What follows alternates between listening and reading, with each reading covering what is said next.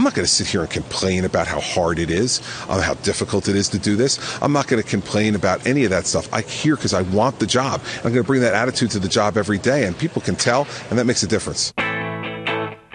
From WNYC and New Jersey Public Radio, it's the Christie Tracker. And I want you to ask yourself, who's the person who's most tested, most mature? I have more political maturity than anybody else on that stage. He who endures conquers. I am ready to beat Hillary Clinton. I want your support to do it. I'm David First. After the Republican debate hosted by CNBC last week, two major themes emerged. One, this primary could still break wide open for those so-called second-tier candidates. And two, demonizing the media is good for business, at least in a Republican primary.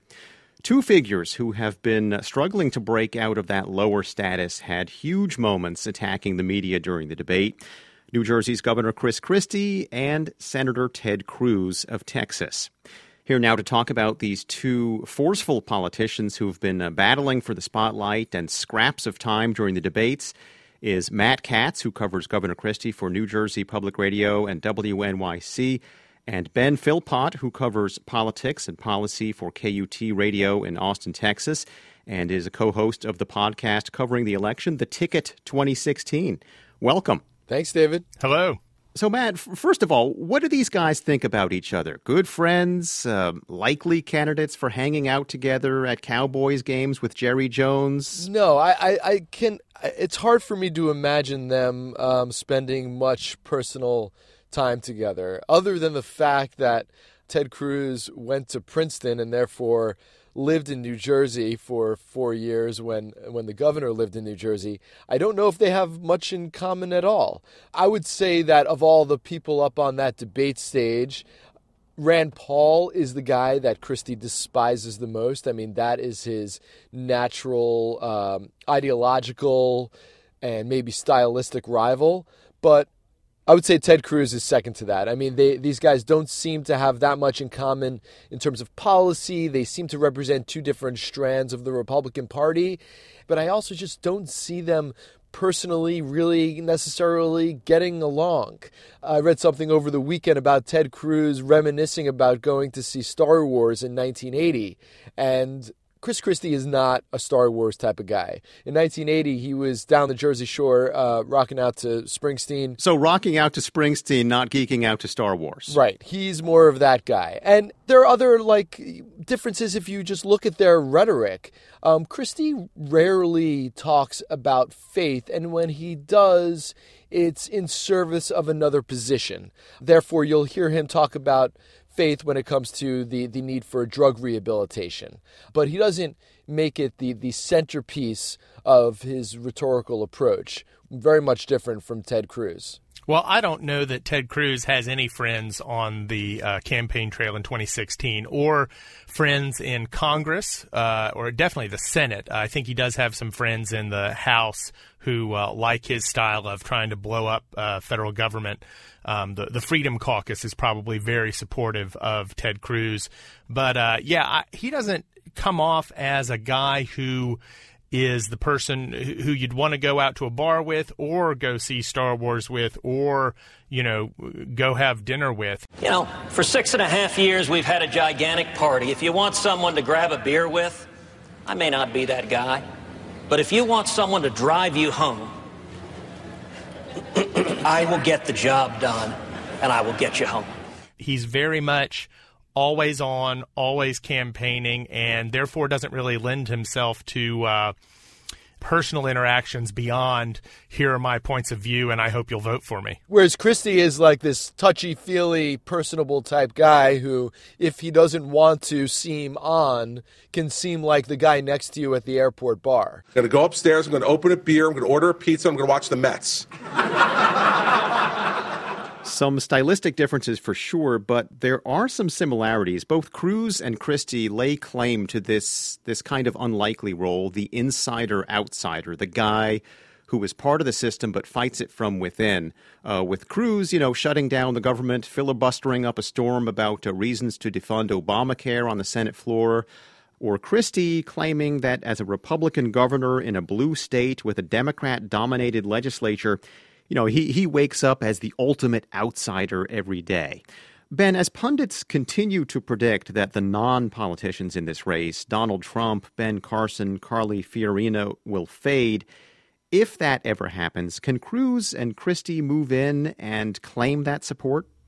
Well, I think Cruz is maybe a little better positioned to go after the Trump-Carson-Fiorina crowd in that, he's already been, he's had campaign events with Donald Trump, and it took him, I believe he was the very last candidate to even declare that he was actually running against Donald Trump and hoped Donald Trump did not win the nomination.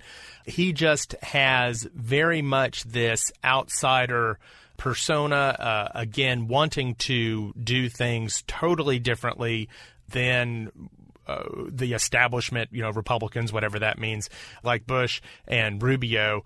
And so I feel like they're almost going after two separate audiences, at least in terms of how the GOP primary is set up right now. Yeah, for sure. I mean, I think that Christie's best hope is to get those supporters and donors who are backing the establishment. So that means he's hoping for, Jeb Bush collapse more than a Ben Carson collapse.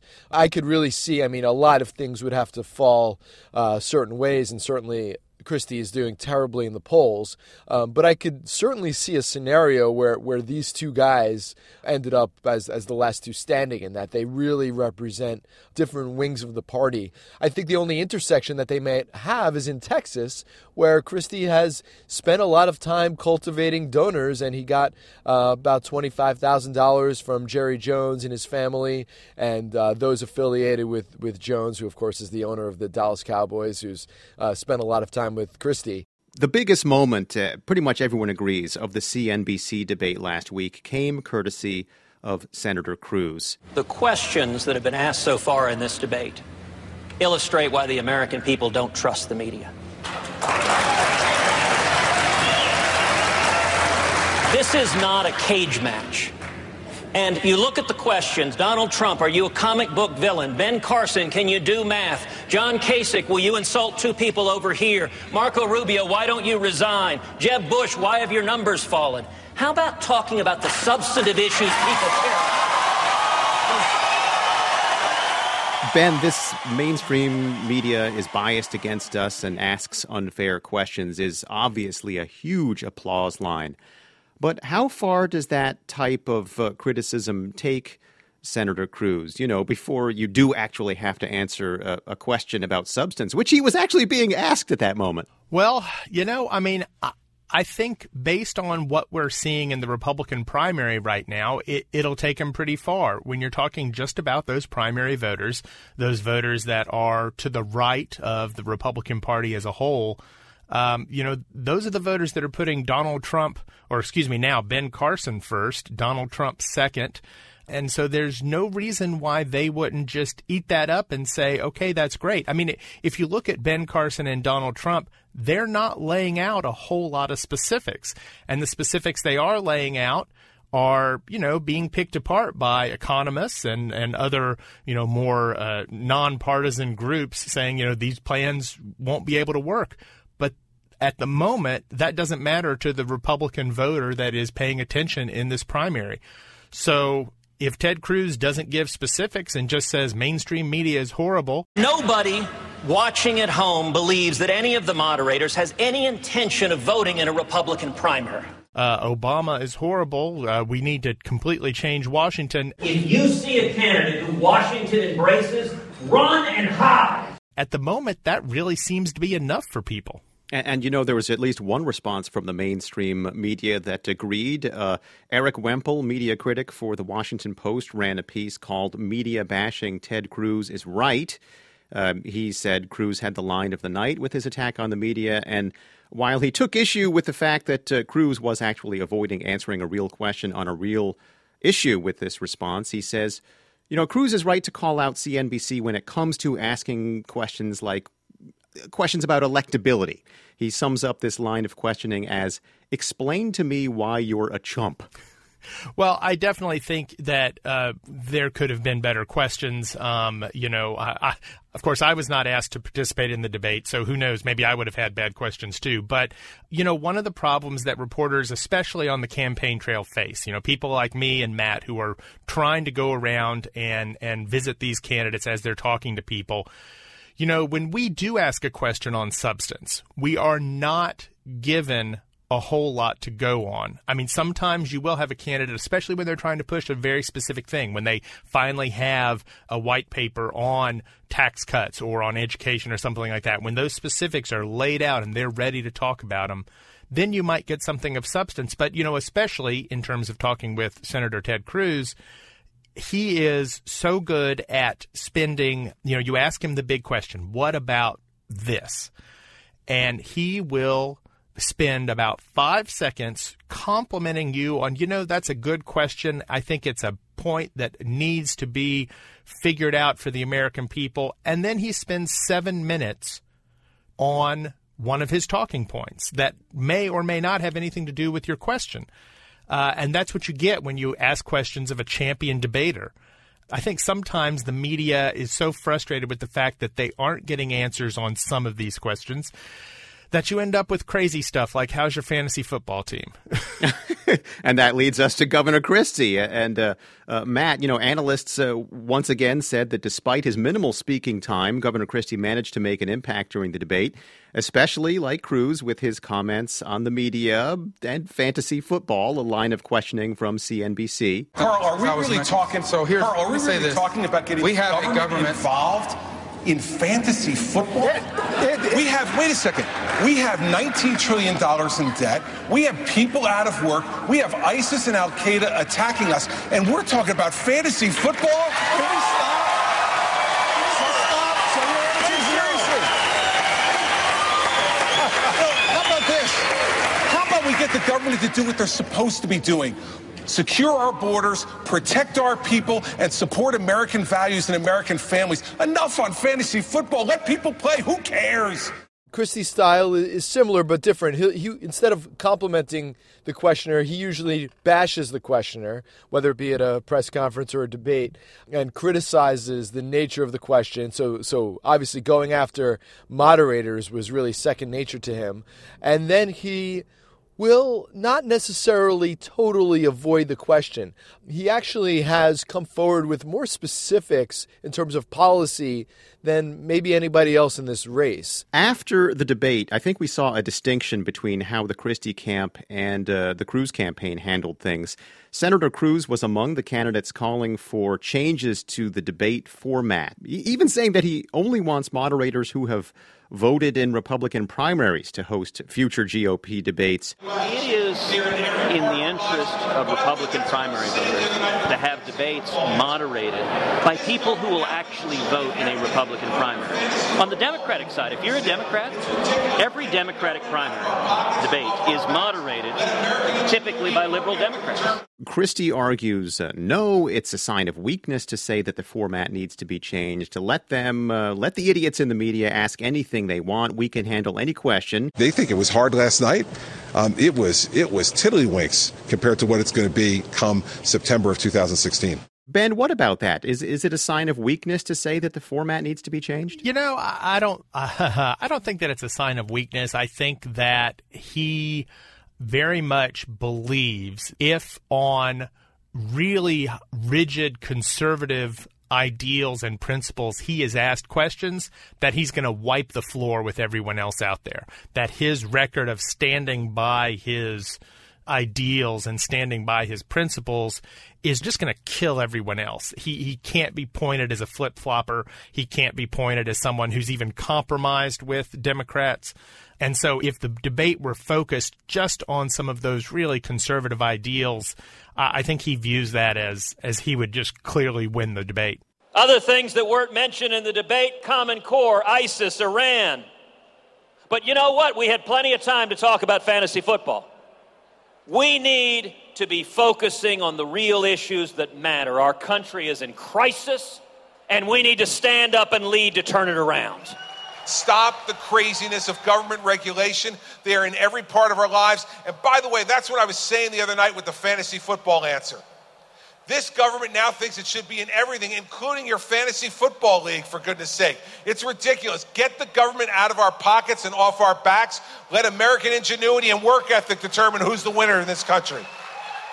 And, after the debate, Christie got just the endorsement he was looking for. The New York Times editorial board called for him to drop out of the race and start paying attention to New Jersey again. Yeah, he's been fundraising off that since it happened. Yeah, Matt and I were actually together when that happened in Washington, D.C., and I got to tell you, both of us just were scratching our heads about that editorial. It just did not seem – it seemed like maybe they had written it expecting Christie to have a bad night at the debate, and they were hoping that this would be that, final nail in the coffin. But, of course, he had a good night.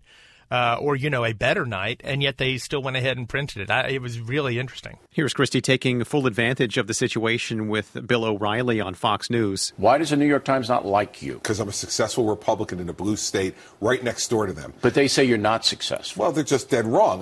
The people of New Jersey have determined I'm successful. They elected me twice, and 61% of the vote the last time, 51% of the Hispanic vote. They seem to be mostly harping on his record in New Jersey, which is technically unrelated to the debate. And I understand that. And that's both a vulnerability for him, but also a strength. So, he has a governing record as an executive that editorial writers and opponents can point to, whereas senators like Ted Cruz don't.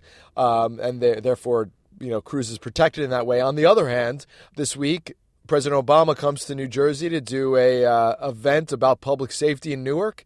And what can Christie do as the governor of New Jersey? He can snap his fingers, as he did, and create an event in Camden on public safety and use his campaign apparatus to attack the president for having an event in Newark and taking credit for public safety improvements. It's wonderful for the president to come to New Jersey and acknowledge the work that's been done in New Jersey by leaders of New Jersey.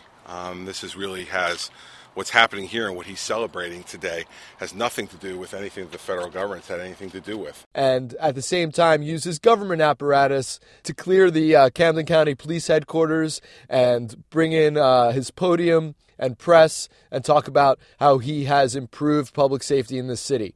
Being governor can work both ways. Are you suggesting that there may be a blurring of lines here between a government event and, perhaps a campaign event? It's the first time in the world that has ever happened, and I'm just horrified.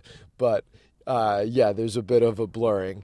Ted Cruz's filibuster might have been considered a bit of a blurring after he went out and fundraised off of it, right? So they all use their positions, but being an executive, there's more potential to take advantage of it for your political benefit than there might be as senator. Well, I'm sure there are people out there who would argue that Ted Cruz's entire Senate term has been a presidential campaign. As there are people that would argue that Christie's entire governorship has been a presidential campaign. Maybe this is something they could talk about. They should hang out more.